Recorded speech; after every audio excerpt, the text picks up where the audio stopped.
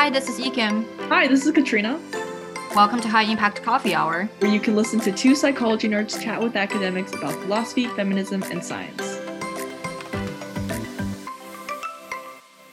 Okay, so to begin, hi everyone. It's really nice to be back.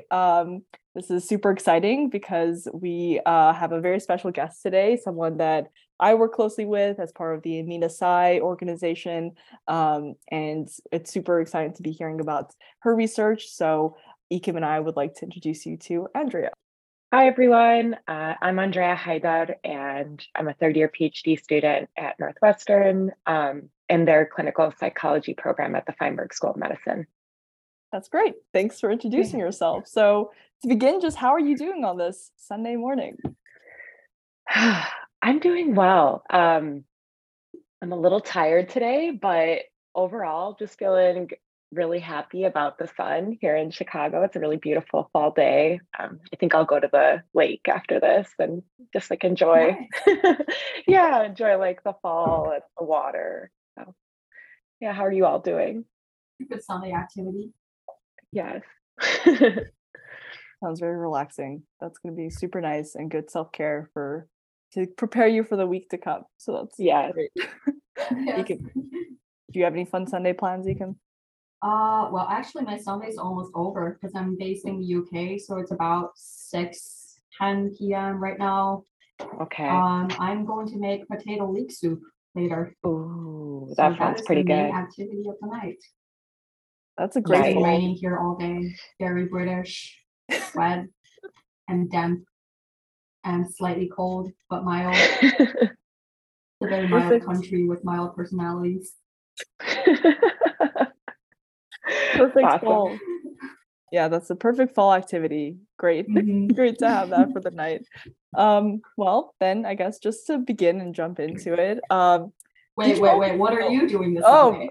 Wow. Okay, the Sunday I will try. Aside from the midterm. Yes, it is midterm season and trying to get through all of those assignments. And to do something fun, I think I'll also try to cook something for the week and meal prep and watch something in the background while I'm cooking. So I'm gonna Nice. try to do that. Yeah, Very very excited. grad school activity. Yes, A very grad student way of spending a Sunday, meal prepping plus exam. it's a great way to end the week. But yeah. So what does your week typically look like, Andrea? So right now I'm in my third year and my week looks like, so I'm in clinic 3 days a week. Wow. Depending on the day, I might be in clinic. I'm currently doing practicum at a private practice focused on depression and anxiety and related disorders. So I might be seeing clients, providing psychotherapy. And then, 2 days a week, I'm a research assistant in a lab. So the lab I'm in is called Embody Lab at Northwestern with research mentor Dr. Inger Burdett Ziegler. And the lab generally focuses on increasing access to mental health care for minoritized and disadvantaged populations. So one of the biggest projects right now is a randomized controlled trial of a mindfulness-based intervention within federally qualified health centers. So, during the week, I might be calling participants to collect data on how their involvement in the study is going, or what are their current levels of symptoms looking like. So I might be in lab meetings or doing these data collection calls or helping to prepare manuscripts and things like that. And then I'm not in class too much these days. I think I only have a couple classes left. And just depending on what my school's able to offer them, I'll be taking those. But yeah, so it's kind of a mix of like clinic and then lab work, and then also working on my master's thesis. So, in between that, preparing my own manuscript and related posters and stuff. So like on a day-to-day I think it just depends on which day of the week it is, if it's like a clinic day or more of a research day for me. Wow, that's a really full plate, I have to say. Yeah. A lot of different things that I guess for a PhD also have to like tie together, sort of. Yeah. Yeah. Yeah. Would you mind maybe walking us through what your program is like, what the setup is like? Like for example, you mentioned you only have a couple classes left. So how would that work? Do you have to take classes for the first 1 or 2 years, or can you spread them out throughout the entire program? And also, how long is your program? Yeah. So my program's a PhD in clinical psychology, and it takes students usually 5 to 6 years. The first year is quite heavy on coursework. We're in like 4 to 5 classes a quarter, and we're also in our research assistantships in the lab. And we're not in clinic practicum yet. Then second year, your course load comes down a bit. You're more in like 2 classes a quarter, which is still, a full plate for sure. Plus you add clinic, and you still have your lab responsibilities. By third year, you've finished most of your classes. However, there might be, a few courses here or there that you still need to take. So third year, you're more focused on your research. So you've either finished your master's dissertation second year, your master's thesis second year, or you're still working on it in third year. Fourth year is another practicum plus lab year, maybe a class here or two. If you're doing it in 5 years, you apply for internship that year. If you're doing it in 6 years, you'll take another year to do some mix of, working on your dissertation, perhaps doing another practicum, more work in your lab. It just depends on what you decide to do with that 5th year. And then also apply to internship and then go on internship your 6th year. And then internship is, I'm sure a lot of you on this podcast will know, it's that sort of full-time internship that you apply for at different sites here in the US, around the country. And it's like a matching process, and you can do it out of state. So yeah, and then you graduate hopefully after that. Then you're free. Graduate after the internship, not before the internship. Yeah. But the internship is kind of like a postdoc. It's more of like a clinical practicum, so it's like full on just clinical experience. And a lot of people sometimes do their dissertation during that year, right? But it's a lot to have to handle. And then only after that can you get your degree and be called like doctor. So it's kind of a long process. Yeah. Yes. Is that the same kind of program set up for you as well, Kat? Yeah, that's the APA way throughout the all the programs, I think, for clinical psych, and I think community psych is similar, and community and counseling psych, PsyDs also require that internship process, and then you can become a doctor. And just your research sounds so interesting and fascinating, and I love that the whole lab is focused on really trying to make sure that these services are provided to underrepresented populations. Was that always something that you were interested in going into when you began looking at clinical psych programs? Definitely. So I have kind of a circuitous, non-linear journey into psych. Before joining the PhD program in clinical psychology at Northwestern, I was actually practicing as a licensed clinical social worker at a federally qualified health center here on the southwest side of Chicago, called the Inner City Muslim Action Network. I'll mention I'm Lebanese and Venezuelan American, and I identify as a Muslim woman. And working there was so cool because it was a very diverse client population or patient population. I worked with Black, Latinx, and Arab American clients predominantly. And I would say, like, given my social work background, even before doing social work, I was drawn to the field of social work because of, wanting to increase access to resources, and improve equity across racial and ethnic minority groups and immigrant refugee populations. So it's been a longstanding interest of mine. So yeah, I would say, like, that was a very important part of when I applied to clinical psychology programs, wanting to work in a lab that had a sort of social justice orientation where health equity was really at the center of the work. Wow, that's so Very cool. cool. Yeah, especially because you had all that background in the past to really be able to then do evidence-based research that you're doing now in a very similar kind of field. So that's like the perfect match. That's very cool. I feel really blessed to have kind of found the lab that I'm working in now. It was just like such a good match when I was applying. I was like, I work in a federally qualified health center. I work with racial ethnic minority communities. Our lab does a lot of work around mindfulness-based interventions, and I also have a background. I have my certified like yoga teacher training done, so I'm really myself like a practitioner of mindfulness practices. So it was a very good fit, and I'm thankful that there was a spot in the lab available the year that I was really kind of earnestly looking into programs. So what motivated you to leave social work and go into a clinical psychology PhD program? Yeah, interesting. I think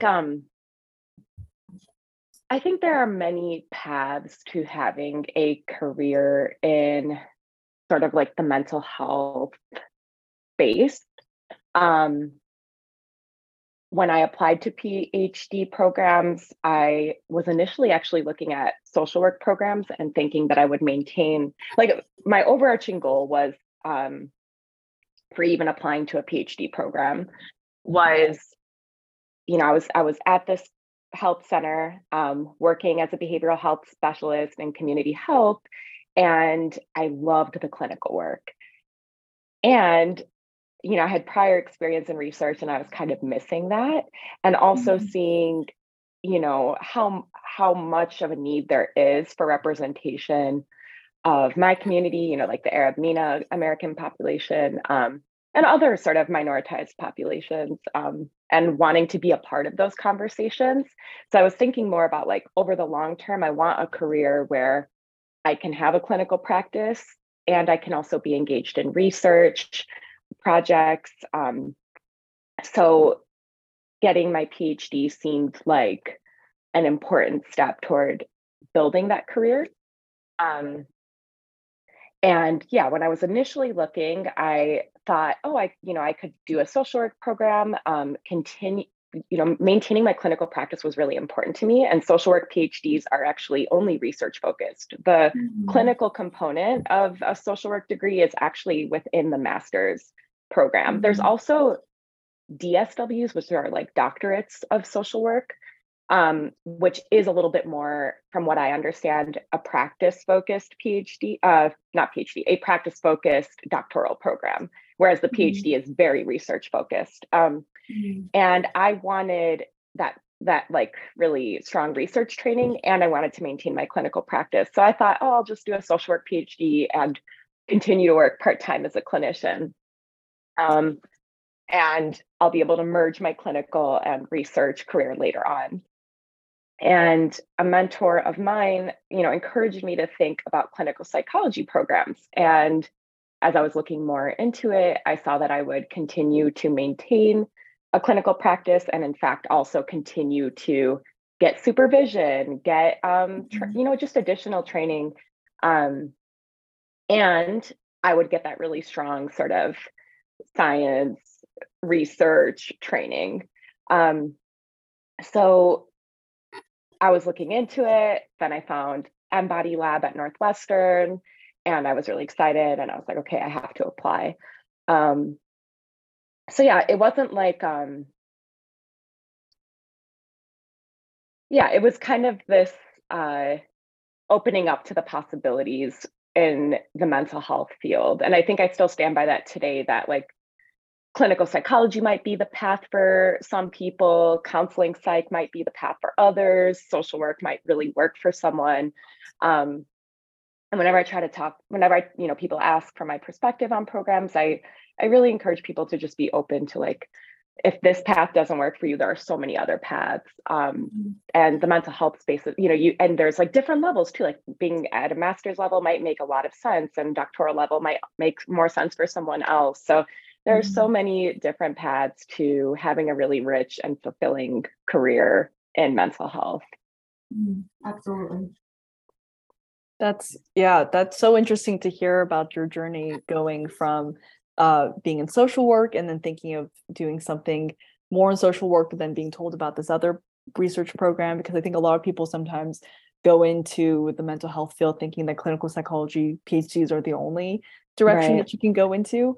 But hearing about your journey and all the different trainings and experiences that you've had before even considering the clinical psych PhD really, I think, is eye-opening for people and will show people that there are so many different options. And I didn't even know that there was the doctorate in social work, or like the social work. DSW. DSW, right? I was like, oh wow, that's very interesting too.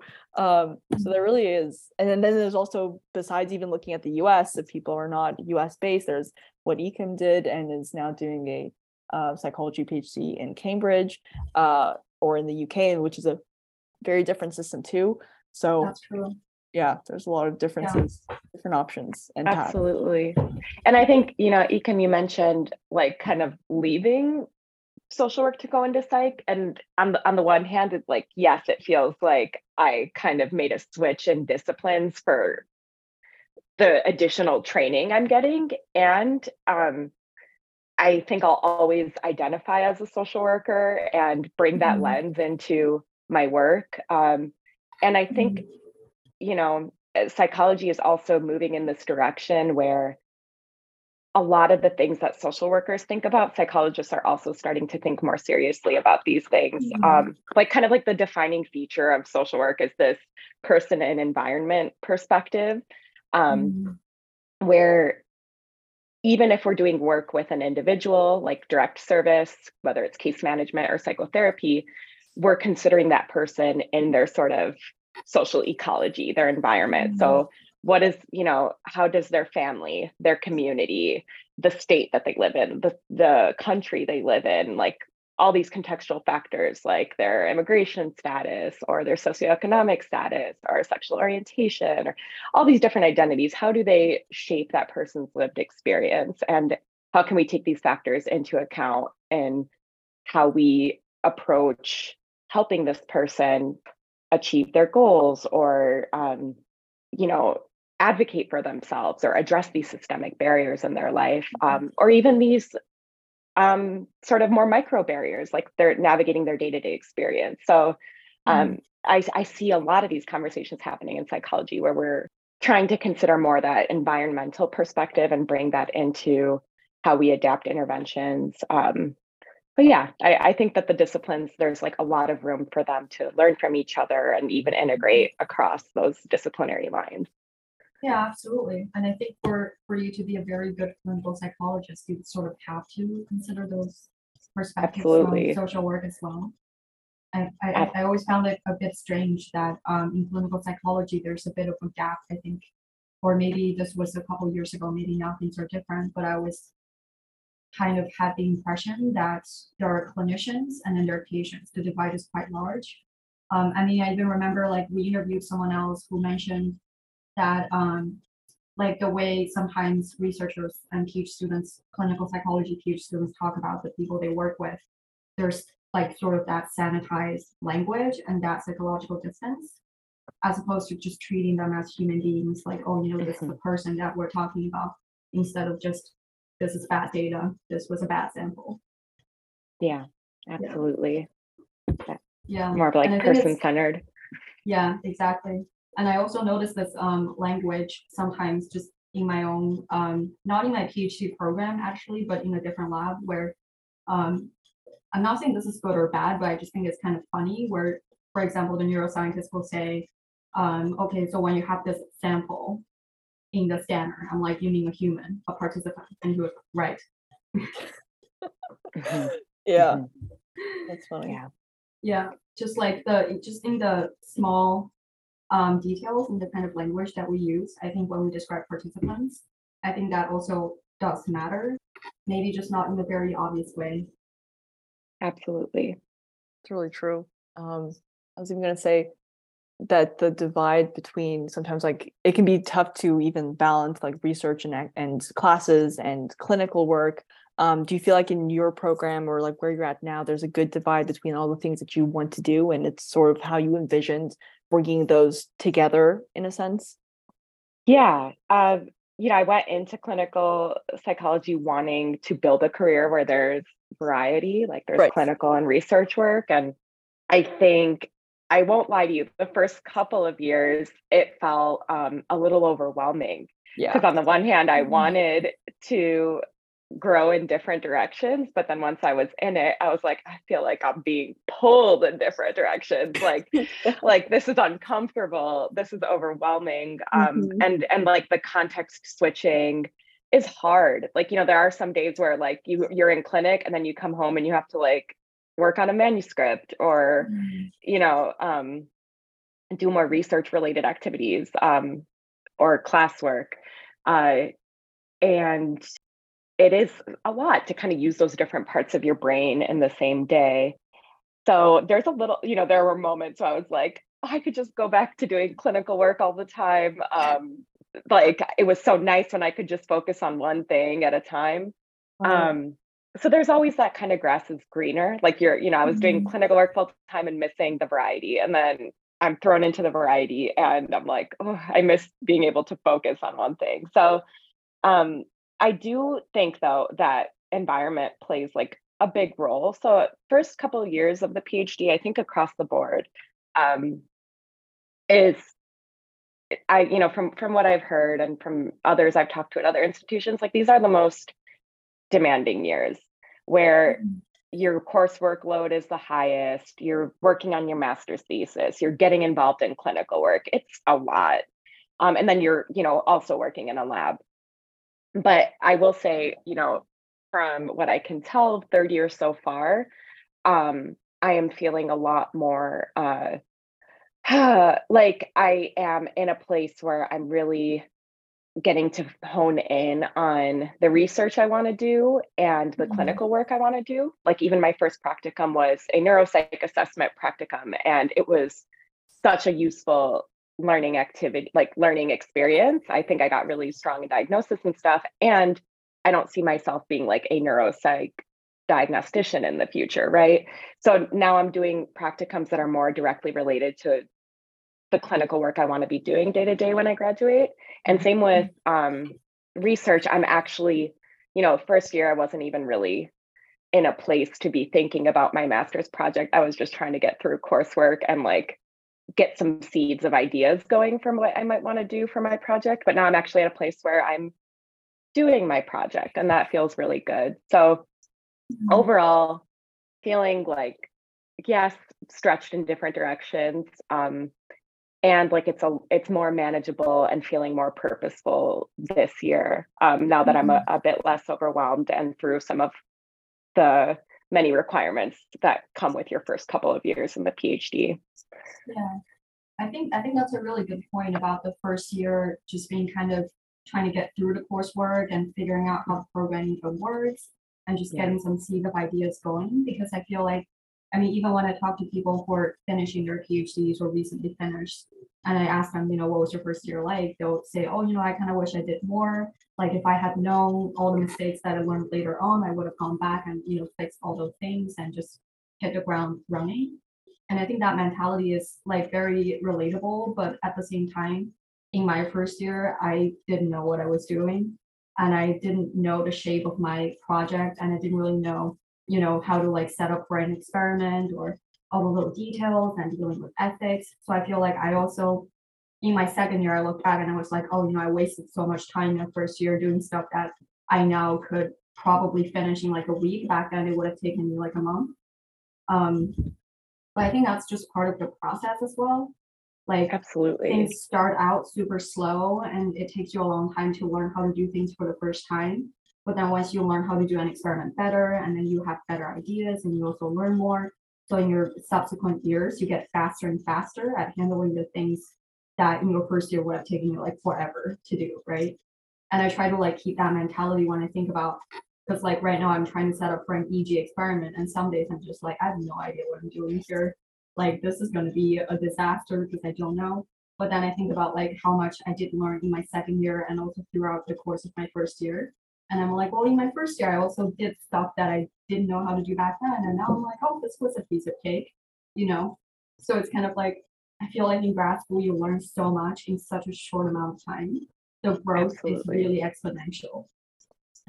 I agree with that. And I think that self-compassion for like your first year self is so important. We all come in with like different levels of experience, and not just levels, but like different kinds of experiences that I think it's beautiful to have that diversity of experience. And some people are more like really ready to hit the ground running when it comes to the research piece. Others are still learning so many new things every day. I was definitely one of those people where I had never, I had been involved in research before, but never in a psychology lab, clinical psych lab. And that was like a different culture to navigate. And even, I remember going to grand rounds or research talks and like not always knowing the terms that were being thrown around for all the different kinds of literature reviews there are, or I still don't know these terms. right. And like everyone just talks about them like we all know what's going on. So, there was so much just learning the landscape, like you were talking about, Ekim, where it's like you're just trying to wrap your head around like this world that you've joined, and you might have some knowledge of it with like your prior experiences to joining a doctoral program. And if you knew it all before joining, you wouldn't need to do a PhD, right? Like the whole point is to learn how to become a researcher. And it's such a long, arduous process because it's a lot to learn. So I think we need to like go easy on ourselves and not beat ourselves up so much for like not being able, sometimes to hit the ground running right when we get into the program. 100%. Yeah, and I love how you said that everyone brings their own experiences and their own expertise, and some people may hit the ground running right when they get here in research, but then struggle a bit more with coursework or just the clinical side of things. Mm-hmm. And it's okay. And even if you don't come from a psychology background, I've known several people who've been able to adapt and enter into this mental health field without even knowing anything about that beforehand. So it's definitely possible. And I think people want to see you grow, want to see you learn and develop as a person. And it's perfectly okay to take your own pace at things. And again, don't compare yourself with anyone else, because that can also be very difficult to do, especially with cohorts or with people that you see in other programs in other universities. But just know that you're on your own journey. And as long as you're enjoying it and learning things, then that's the best that you can do. Yeah, I do think also like it's kind of dangerous to keep getting pulled away by what the people around you, possibly people in your cohort, are actually doing with their time. Because I think I used to sort of like compare myself to people in my cohort, not in a competitive way, but just in the sense that like if I go to a talk or a lecture or go to a class and go mention some sort of stats test, or I don't know, like for a while I was really obsessed with the idea of like doing meta-analysis, and I had it on my New Year's resolution. But like, I don't need to know how to do a meta-analysis, right? Because I don't need it in my PhD, or at least for now, I have not needed to do a meta-analysis as a part of my PhD. So like, I feel like when I started out, my goal was kind of to learn as much as possible, regardless of whether it's actually useful to me. Whereas now I'm like, if it's not going to my dissertation, then it's a hobby. It's not work, it's a hobby. Yeah, we only have so much time and energy to give, and I think it's important that to prioritize, and it sounds like you've kind of come into that, like, hey, I need to prioritize what's important for my work in this moment. Yeah, and I was also like talking to some postdocs in my lab about just like what's the best piece of advice they could give to PhD students, and they said just be absolutely brutal with your time. Like you have to be actually extremely cautious of where you're investing your time. I think there's this tough balance between using your PhD and like your training gears as an opportunity to try lots of new things and see what speaks to you, even though of course we come in with like a vision and goals for the career we want. There we just get exposed to so many things we didn't even knew existed before we joined, our training programs. So I think it's such a beautiful time to try different things, see it, like even try something that you're not sure you're certain of, like how much you're going to enjoy it. Like for example, I didn't really get to choose, but doing that neuropsych practicum really enriched my worldview in a way that I wouldn't have expected.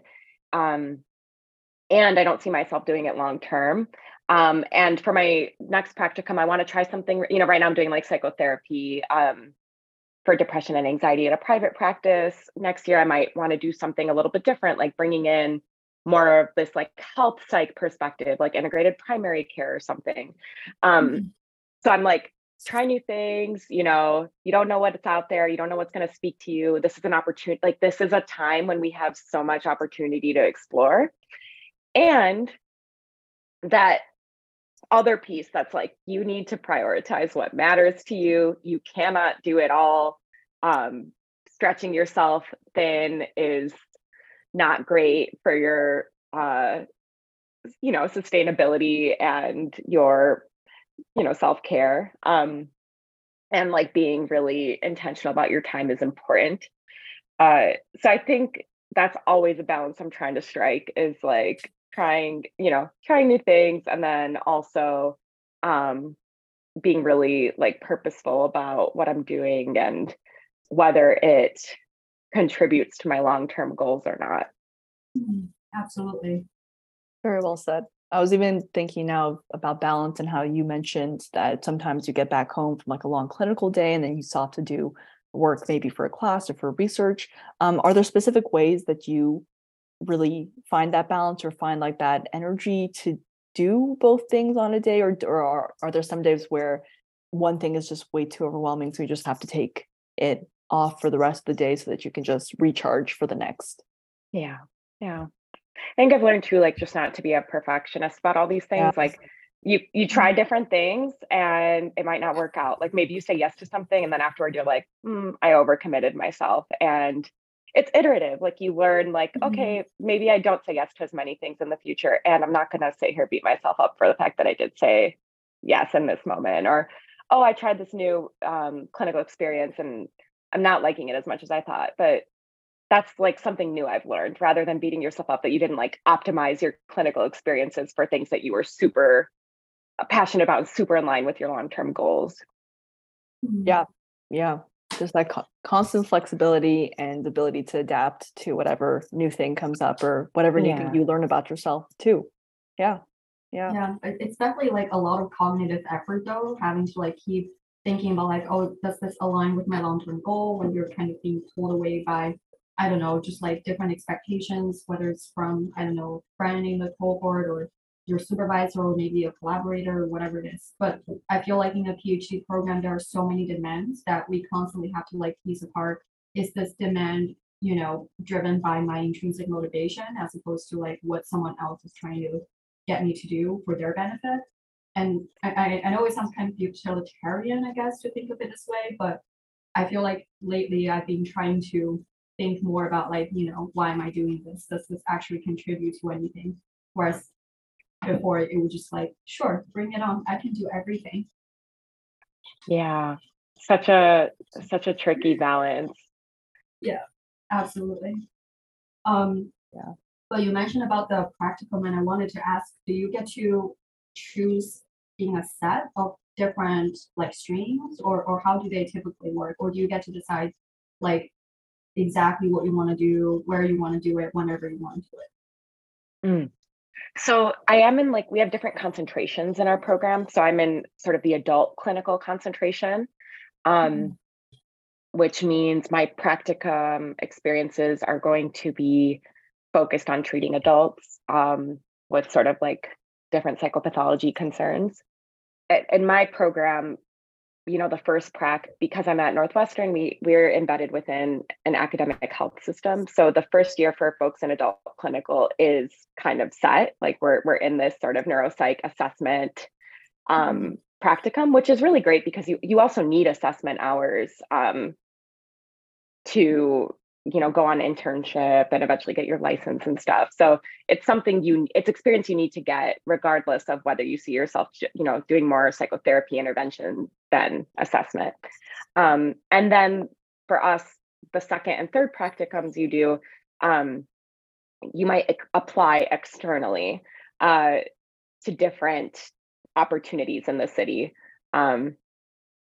So I applied to this practice because I wanted to get more experience in really using like mindfulness-based third wave approaches like dialectical behavioral therapy and acceptance and commitment therapy to treat adults with depression and anxiety. And that's really what this practice, like there's a lot of training opportunity there. So that's kind of what drew me there. And yeah, for my next practicum, I'll also be applying externally. But it just depends on what track you're on. If someone who's on like the child track will have different practicum experiences, and someone who's in behavioral medicine or behavioral health will have also different experiences. There's some room for like overlap. Like I might try something that brings in a little bit more of that health psychology lens from like that integrated primary care perspective. But generally folks who are in behavioral medicine are going to be doing really like health psych focused things. So yeah, generally you select practicum experiences based on your clinical track. Is that similar for you as well?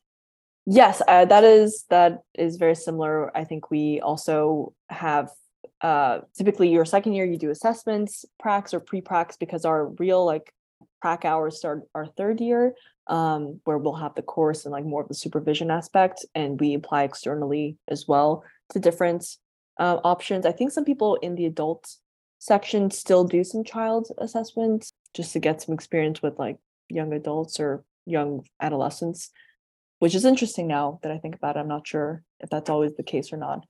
But I like the idea that you have the tracks and that you know what population you want to work with, and then you just can gain more experience in that sense. Yeah, so very cool. And does it change every semester for you, or is it every year that? It's every year. Every year. Okay. Okay. And you mentioned you're also in the on a quarter system. Yes, we have quarters. Yeah. Does that make it a bit more challenging to do the classes, or is That it sounds very challenging? Yeah, I actually. feel like 4 times a year you have to switch gears, have a new schedule. It's like all I've known for the past 10 plus years of my life. I went to University of Chicago for undergrad, and they're also on the quarter system. Oh, gotcha. So I've been trained in it as like post high school. So I also went there for my social work master's. So that was also the quarter system. So it's all I've known. Okay, I do it gives you, it's got its pluses and minuses like anything. Yeah. It gives you the opportunity to try a lot of different things, and you're constantly in midterms or finals. Like it's it's like week 1, week 2, prep for midterms, week 6, week 7, prep for finals. It moves very quick. Right. It's just constantly on the go. But I guess that's nice because, especially for the clinical psych program, you can get through classes a lot, maybe faster than someone on a semester system. Yeah, I don't know how it all works with like what translates as a credit for later accreditation. Not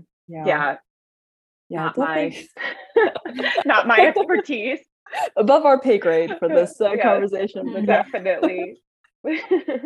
But yeah, so I mean, I know you were also discussing like when you were applying for programs, this was really a great fit. Was it difficult navigating where to apply for, or did it seem sort of simple given your experience applying for master's programs? Were there similar people in the field that you kind of were gravitating towards? What was your process like for finding people? Yeah, I would say, again, given like the sort of Mhm. different like even in undergrad I studied sociology and then social work. It's Oh, like cool. I wasn't really like I wasn't deeply embedded in the psych world, I will say. Right. And I think after I got into the program and like talked to folks, I realized that like folks are super intentional about this. They're often thinking about it for years, like kind of cultivating certain experiences that might help gain access to a psych PhD Mhm. program or a clin psych program. So I will say my experience was pretty different from that. I'm glad it all worked out, and I Yes. think like more systematic approach to the process is like more likely to yield success. I You think never for know. me, yeah, for me it was really important to like stay in Chicago, and because I'm building a life here, my husband's here. I really love like this city. I have a strong connection to it. And we have some great academic institutions. So I was really focused on like trying to stay in this area. So that narrowed down a ton of programs. And then yeah, I looked at community psych, clinical psych, social work. I kind of took this approach of like there are multiple paths to get to where I want to go. Let me try these different paths. Um, and then through the interview process and through also just the natural selection that comes with like where you get admitted, that's kind of how I ended up at Northwestern. And Yeah. I'm really blessed because it was like my first pick among the Mhm. programs I applied to. Yeah, like there were these big sort of requirements like location and sort of health equity focus that Mhm. drove, those were like the two main filters for how Right. I approached. I was more flexible about the discipline. And I also was in a place where I was happy with my career, like where it was. So I was willing to, like, if it didn't work out, continue what I was Mhm. doing for a year and reconsider my approach for, continued education. So I Mhm. was in that place where, like, let me try it this sort of way. And if it doesn't work out, I'm perfectly happy to continue what I'm doing for another year as I figure out what's next. Yep, having that adaptability and flexibility throughout every step of the way. But I'm so glad that it worked out. That's incredible. Yes. And Yes. really is just a great Do journey. absolutely. Do you feel like grad school is like what you expected?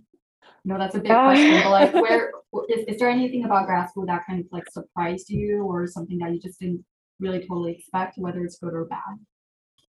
it's such a hard question because I just feel like there was so much I didn't know, and it's hard to put myself back in that perspective of like what I didn't yet understand. I think for the most part, like on a big picture level, I'm doing the things I thought I would be doing. Like I'm doing clinical work, I'm doing research. So in that way, it is, what I expected. I'd have to think more about the ways it's like not what I Different. expected. Yeah. Right. Right. That's really good to hear. Yeah, that it's sort of the image that you had of it remains the same. So yeah, so I wanted to ask if you could tell us what is next for you on this journey and like what your next milestones are just in life, what you're looking forward to. Yeah. So I started data collection on my master's project. Yay. Yes, yay. I'm looking at perceptions of mindfulness among Arab and Middle Eastern and North African American identifying folks. And I'm really excited about that because in recent years, there's been increased sort of attention on the experiences of people of color in mindfulness spaces and programs. And there's still no studies that I've seen, sort of like peer reviewed evidence, sort of based intervention studies of experiences of Arab and MENA folks in mindfulness spaces. So I'm excited to kind of explore that space and start those conversations. Yeah, so the next year is just going to be like focusing on data analysis and writing up the manuscript, which I'm excited about. Uh, Thinking about practicum for next year. Hmm. And yeah, I think once I get through this master's milestone, I'll start thinking more about my dissertation and doing that proposal. But I think overall, just taking the approach of like one step at a time, one Yes. milestone at a time. When I try to Good just think approach. about it all at once, gets a little overwhelming. One That step at a balance time. between your long-term goals and like taking things one day at a time. Exactly. Just breaking up Absolutely. goals into bitty sized things that you can tackle and not have to have it be this huge, overwhelming task that you have to do. So that's a good approach for sure. I think it's very cool that we're able to get speakers who have different paths to academia. Like we've interviewed people who like had a lot of work experience before, and also people who basically straight went from undergrad to PhD, like sort of Pat and I did. So it's very interesting to hear about like your perspectives and how your journey worked. And I feel like comparing out my journey to yours, you definitely had a lot more experience, and it sounded like you had a good head on your shoulders when you were applying. Whereas for us coming straight from undergrad, we were just kind of like, is this gonna be undergrad 2.0? Yeah, yeah, definitely. Like so- it's all different. It's all different experiences, like 100%. I think, yes, maybe my path helped in some ways, and you know, I maybe coming in with more confidence about clinical work, or like I've had some time to sort out what I really like or don't like. But I also have found that my peers who are coming right from undergrad, or more of like post back at a lab and then into the program, like they're bringing expertise and experiences that are also really valuable. I think we all help each other out. That's another thing, is like I would, you know, talking to younger me, like I guess one thing I would say is like, and something I've gotten to do is like really develop relationships with peers, support each other. Like we all have different strengths. We all have different things that are harder for us, and approach sort of relationships from that place of like, we can all help each other. We can collaborate. We can give each other perspective in the things that we know less about, because it's impossible to know about everything. Absolutely. And yeah, and it can also like decrease that sense of isolation when you hit challenges, because it can just feel like everyone has it so together and you're the one who's struggling. And when you actually like develop relationships, you realize that a lot of people are encountering different challenges, and you're not the only one who faces obstacles. So yeah, and I think mentorship's really important, like cultivating relationships with your research mentor, and mentors in all sorts of different aspects of your clinical psych experience, you know, like clinical mentors, supervisors, research mentors, people you really identify with, and like your classes, professors, like getting that sort of support from people with very different experiences can also help clarify what you want, what's important to you, and how to get there. Beautifully said. Yeah, I think having collaborative mindset and just putting yourself in as an available person for others, may they be like younger people who you can mentor, or older people who you can help them out because they've probably helped you out, is such a nice mindset to have, because you're all just struggling in some way or another. So it's great to cultivate those relationships with people. It's always nice to just have like a open, positive mindset where you want to help others. So that's Absolutely. a great way to end it off. Thank you again so much for joining us today. This has been such a pleasure talking to you, and I feel like people listening are going to have so much new information and helpful information regarding the program and what to look out for, and how to just really make sure the self-care is put into their daily life too, to balance everything out. Yeah. Yeah. Awesome. Thank you all so much for having me. I really enjoyed our conversation. Before you go, also, where can people find you on social media? Do you use social media a lot? Is there anything? Yeah, we'll link your handle in the description. I'm not super active, but I am on Twitter.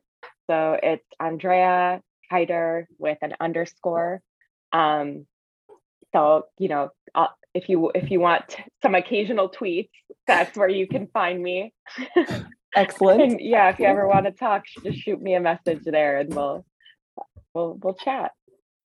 Perfect. Well, thank you again, and great talking to you.